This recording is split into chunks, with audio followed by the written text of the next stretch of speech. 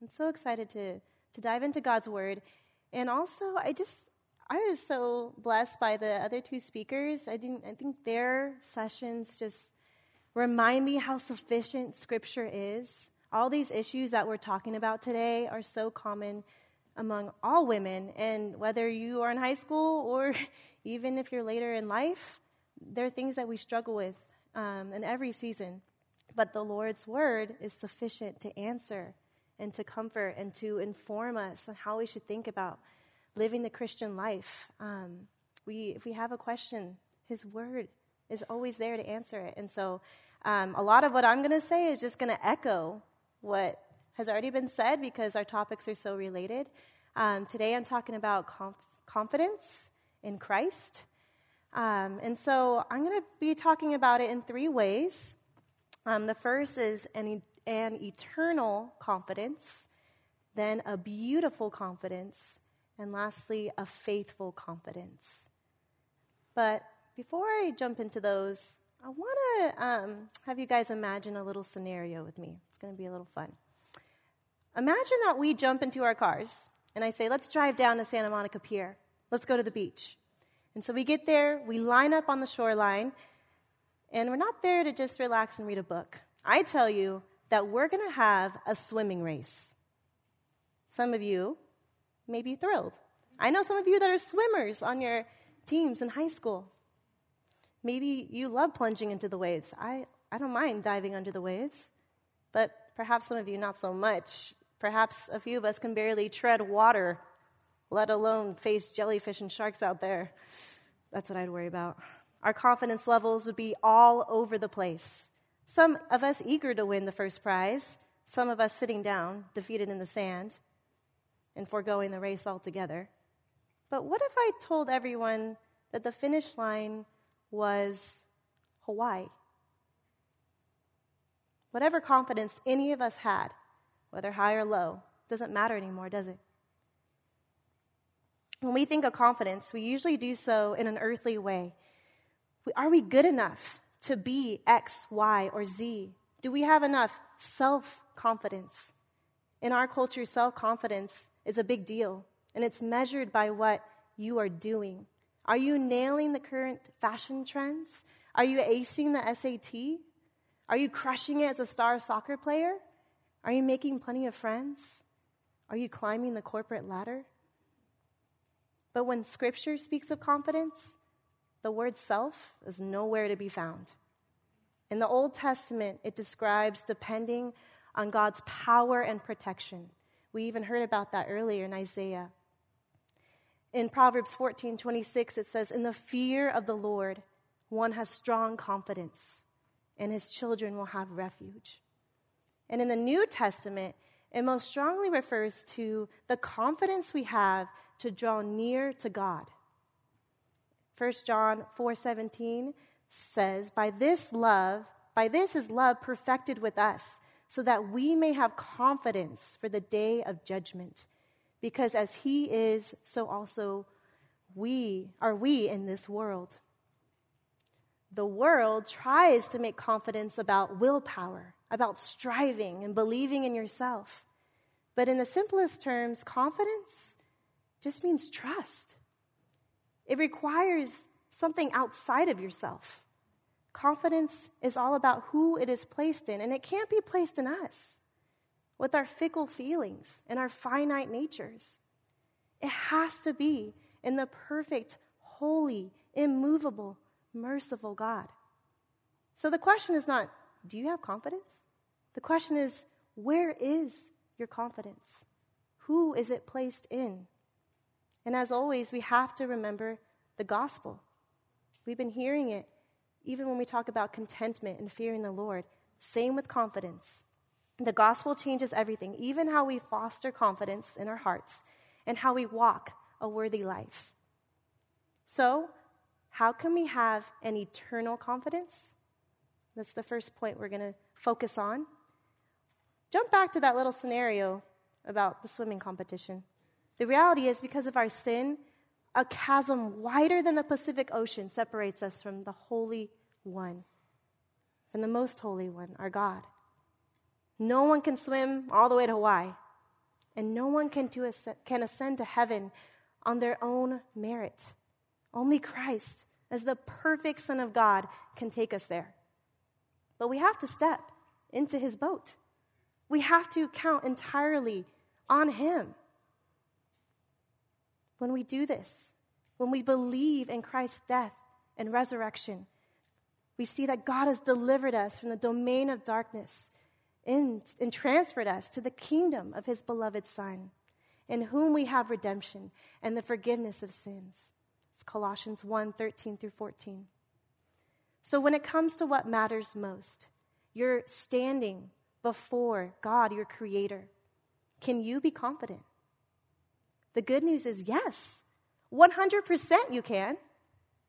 Because of you? No. All because of Jesus. All because of what Christ has done. By dying in your place on the cross, he loved you to the uttermost. And by rising from the dead, he saves you to the uttermost. In Every Woman's Grace, we've been going through the book of Hebrews. And it's been neat to see the word confidence, as I've been preparing for this message, see the word confidence pop up several times in that book. And it's often closely tied to the idea of hope, a firm belief that Christ, our great high priest, has secured for us eternal life. In Hebrews 10:19-22, it says we have confidence to enter the holy places, the very presence of God, by the blood of Christ. He opened the way for us to return to our Heavenly Father and for his Spirit to dwell within us. Christ accomplishing our salvation is where our confidence starts. It's where it must start. We must have a big view of him. When we wrestle with sin, anxiety, fear, insecurity, failure, we look again and again and again to our omnipotent, good, unchanging, gracious God who redeemed us, who made us and redeemed us. He is a Lord who is loyal in his love, abundant in his mercy, generous in his grace, infinite in his might, and unlimited in his rule. A good shepherd who fights for his people to the point of laying down his own life. And the fact that we now, because of Christ, have access to the Most High God, who is seated in the heavens and sovereign over every person and every particle, that should make us tremble. The fear of the Lord is there, right? But at the same time, it can also make us bold. It changes how we walk through this world with its dangers and pressures, trials and unknowns. Of all people, Christians are to walk confidently because we know the promises of God. We know the victory of the cross. We know his love never fails. And so a part of having an eternal confidence is also embracing weakness. The Christian life is full of a lot of paradoxes, isn't it? While we may struggle with feelings of inadequacy or discouragement, we have a hope as an anchor for the soul to hold us fast. We see, every time we feel weak, a chance for God to show himself strong. He will see us through. We can rely on him because, unlike us, his character never falters. When we waver with indecision, he knows exactly what he's doing in our life. And it's funny that Kelly referenced Exodus 4 because I'm also going to go there as well. We're going to look at that same passage with Moses.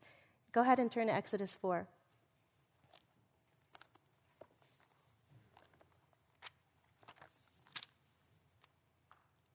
In Exodus 4, I'm going to go down to verse 10, and we're back to Moses.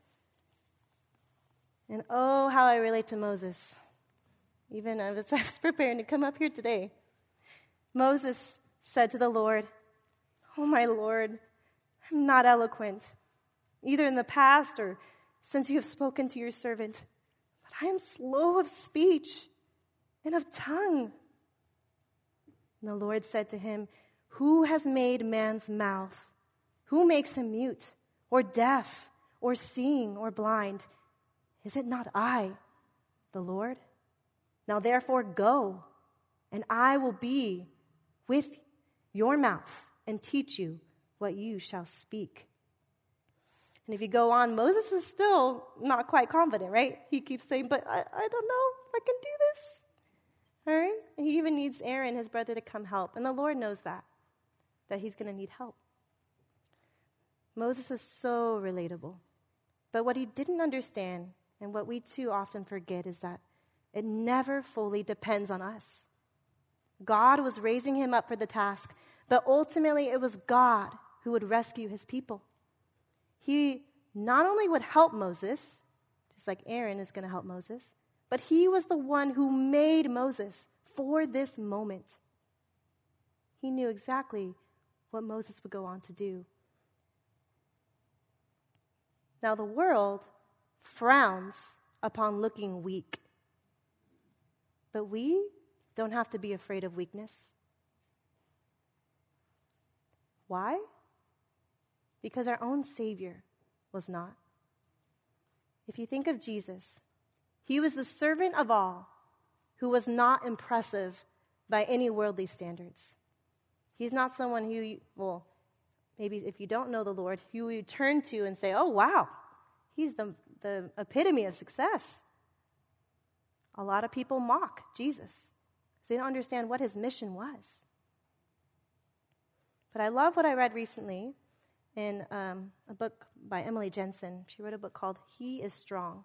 And she writes, instead of being declared a man of great success, he was called the man of sorrows. The crowning achievement of his ministry and the biggest advance against the enemy resulted in his death.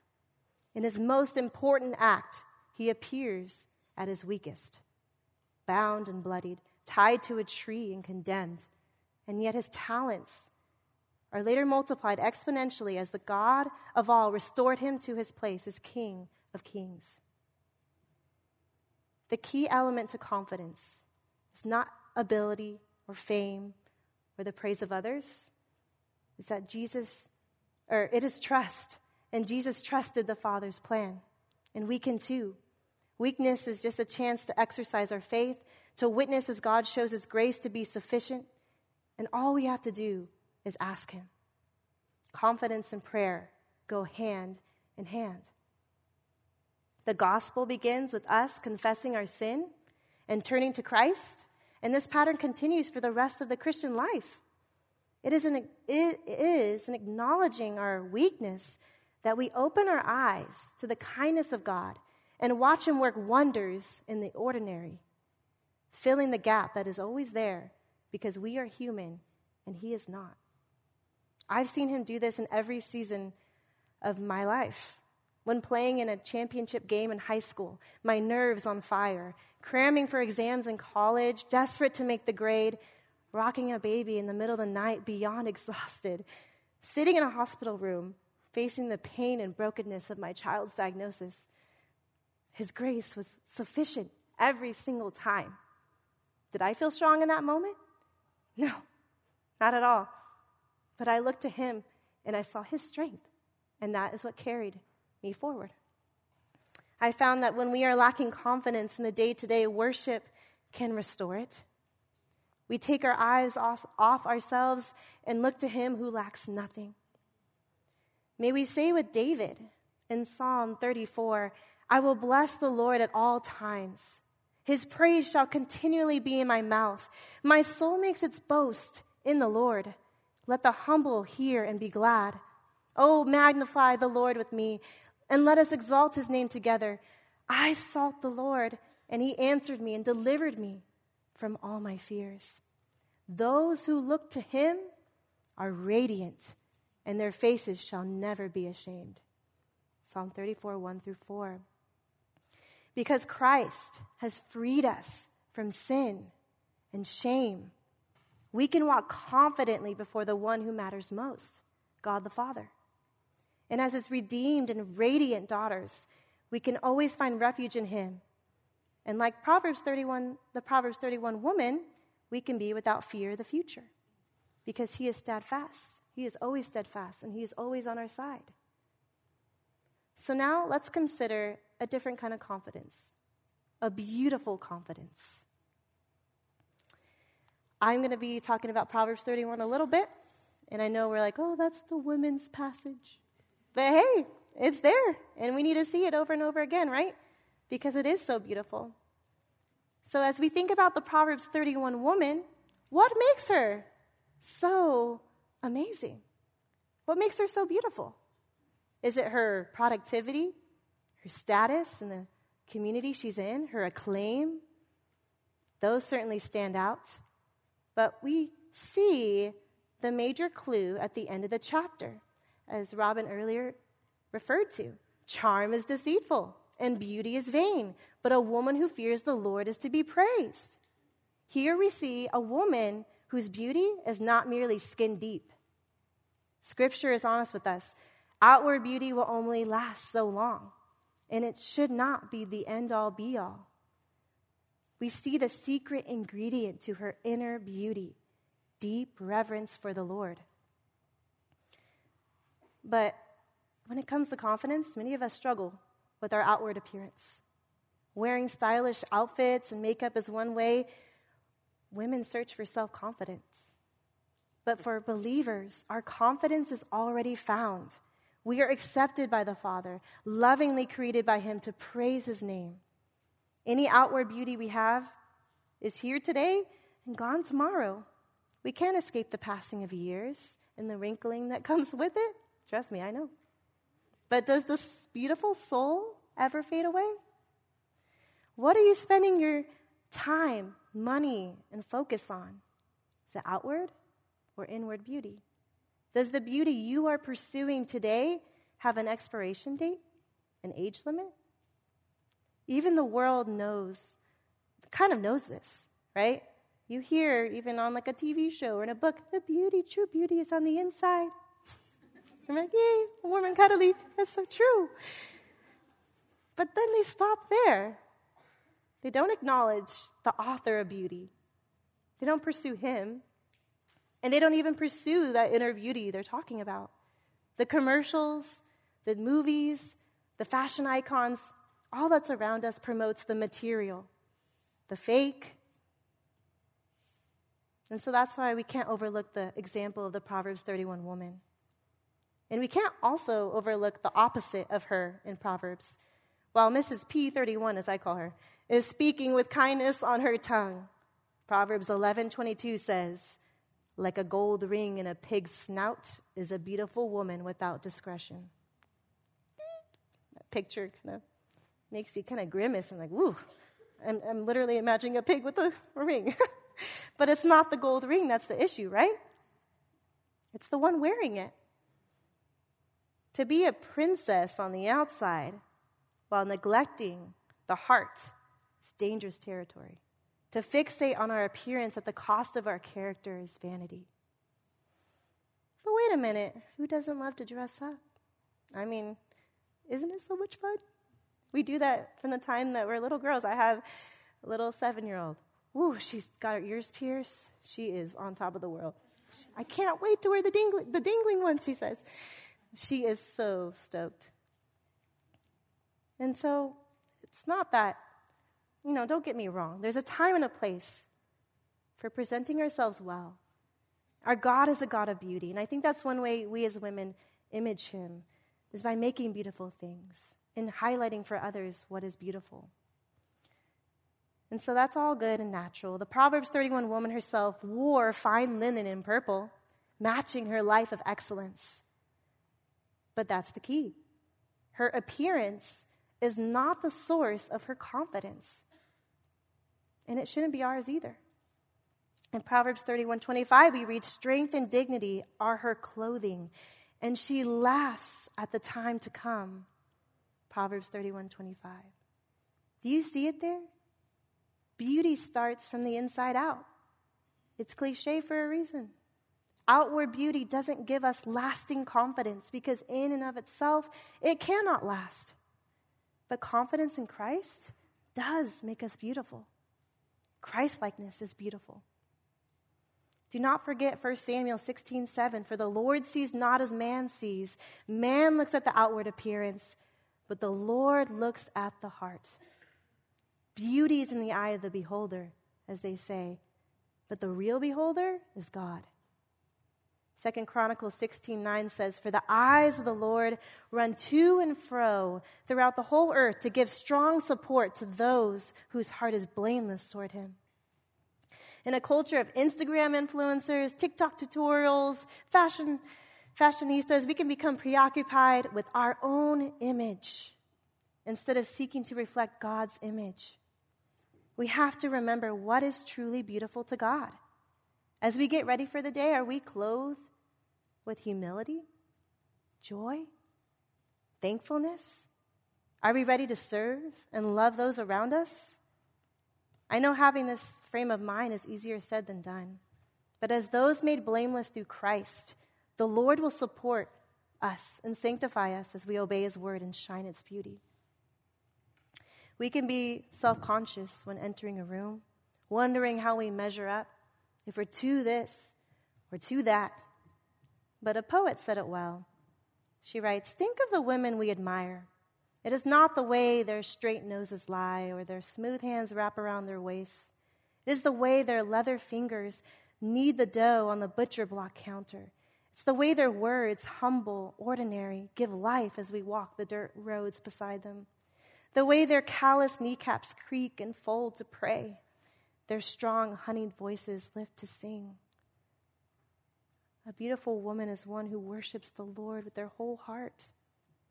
I'll finish this point with 1 Peter 3:3-4.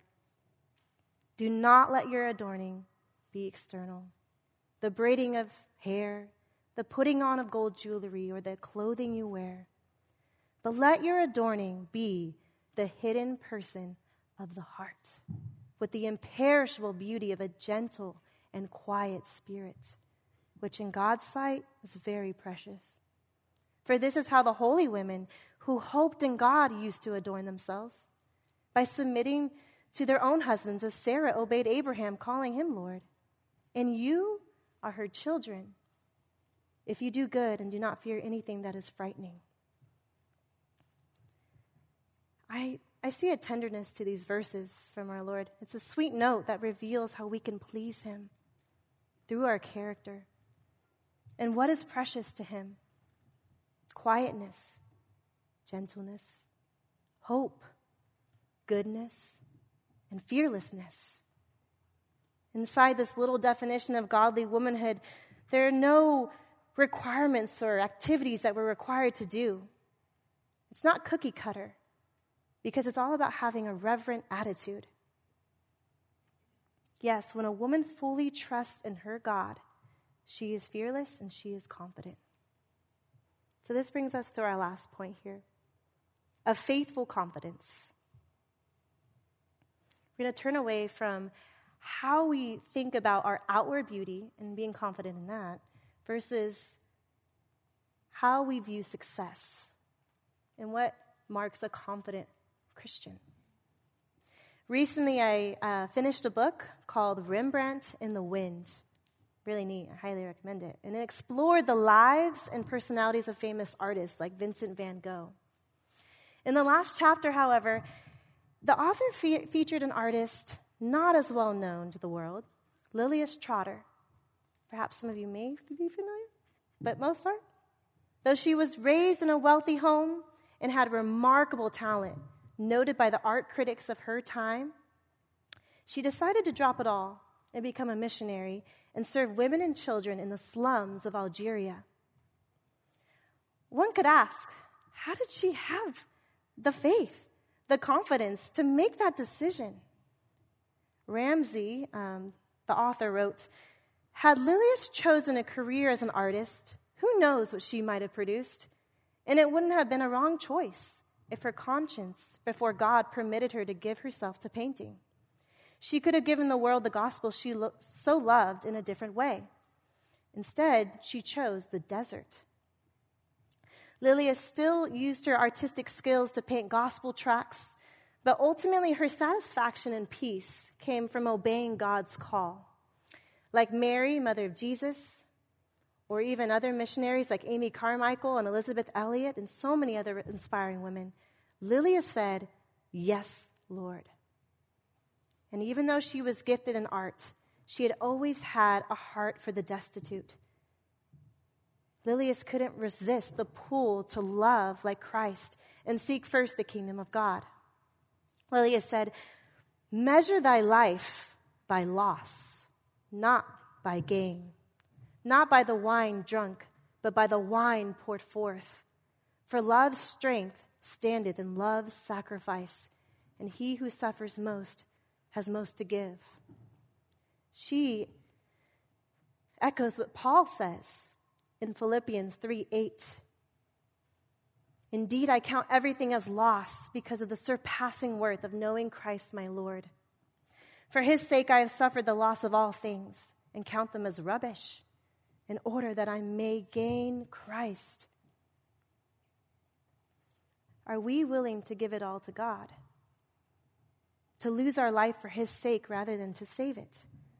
Because that is exactly when he does great things. And in this, we are most like Jesus. The possibilities for women today, especially for you young ladies that are growing up to be the next generation, the possibilities are even more than in Lilius Trotter's day. They seem endless.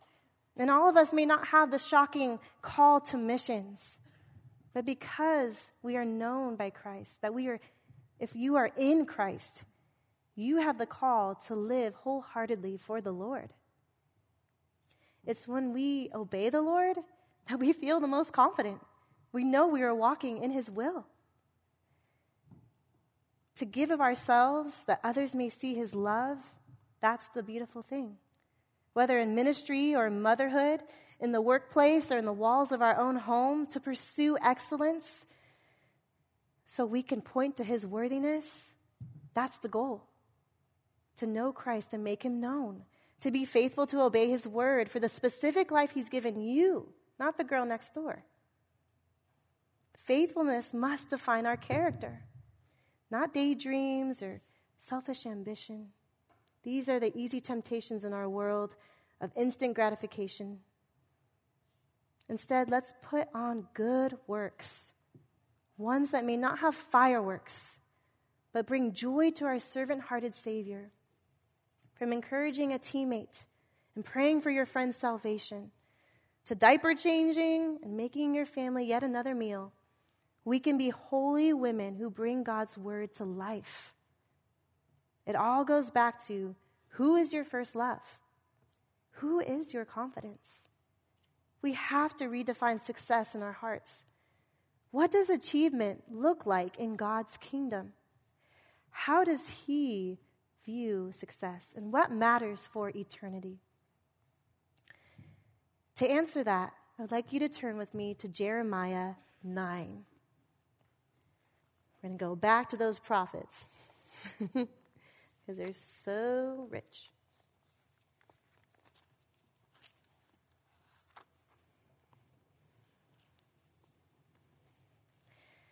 In the midst of turbulent times, when again Israel has gone astray and is turning to everyone and everything else except the Lord, the prophet Jeremiah proclaims this. Look there in verse 23 of chapter 9. It says, "Thus says the Lord, let not the wise man boast in his wisdom. Let not the mighty man boast in his might. Let not the rich man boast in his riches. But let him who boasts boast in this, that he understands and knows me, that I am the Lord who practices steadfast love, justice, and righteousness in the earth. For in these things I delight, declares the Lord." I remember reading that passage for the first time as a younger woman, and it rocked my world. I realized that my boast had to be in Christ. And up until that point, it had been all about me. I realized my life purpose was not collecting awards or attention from others or even making my mark in the world, but in knowing God, the one who made it. Compared to Christ, All the treasures of this world amount to nothing. But as understanding his love, that is the prize. That is the joy. My greatest fear as a young woman was fear of failure. Fear of man was prominent in my life. I was fearful of living up to others' expectations. I was constantly worried about being smart, being pretty and successful as I thought I should be. But that was the issue. My focus was self-serving, self-exalting, and this pattern of thinking was not only exhausting, in the worst moments it was devastating because I was not worshiping my Creator. Though my plastered-on smiles, trophies, and grades seemed to scream self-confident, I was not at all.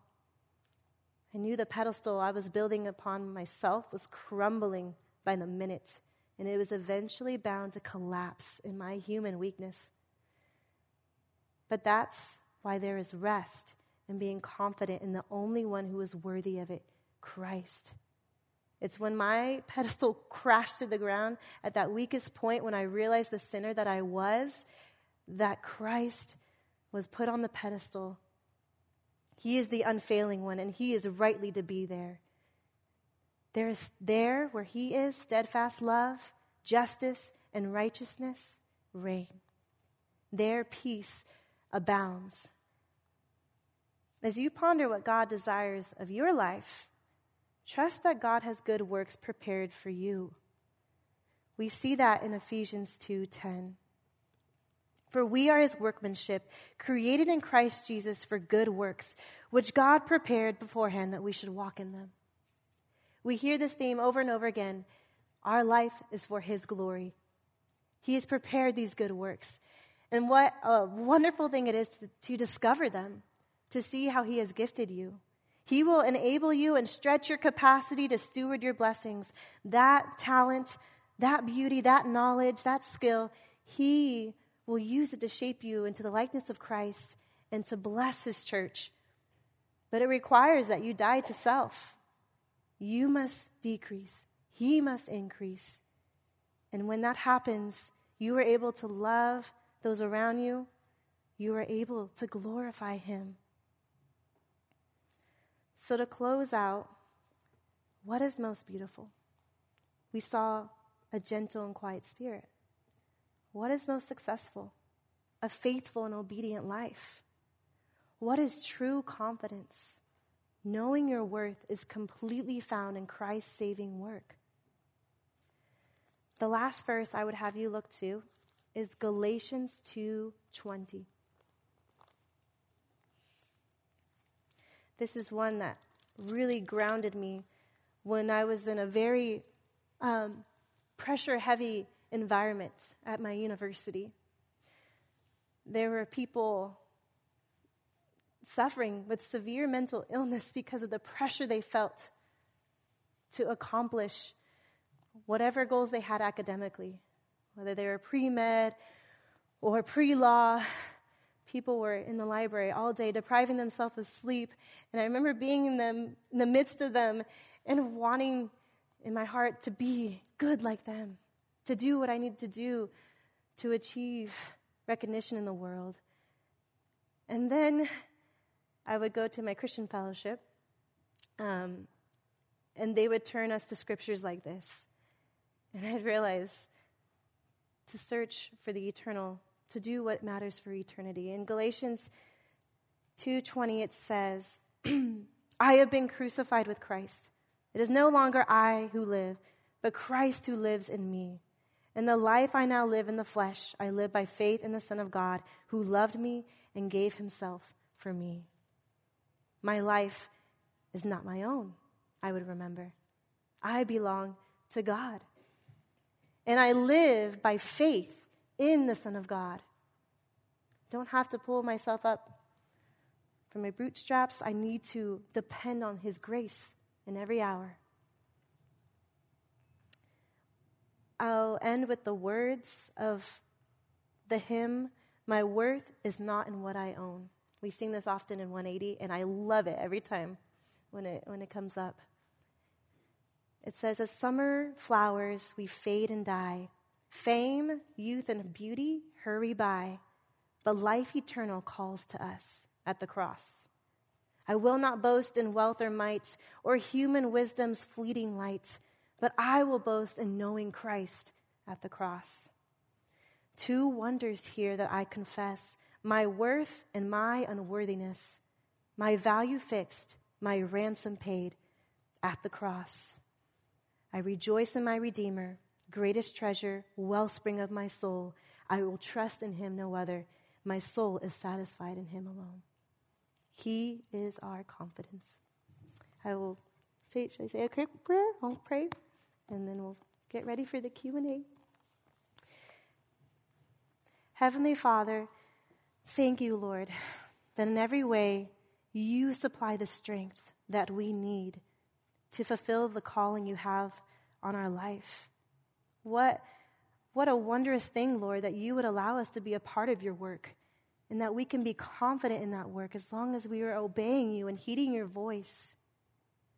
Lord, we boast in you. We thank you, Lord, for accomplishing our salvation to the fullest degree, that it is guaranteed for those who put their faith in your Son, that they will dwell with you for eternity.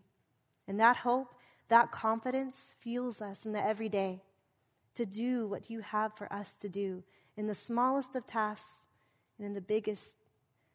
We thank you, Lord, that you are good in every way, that your word is full of wisdom for us. Thank you for sharing more wisdom to touch our souls and shape us into the image of Christ. Thank you, God. In Jesus' name, amen.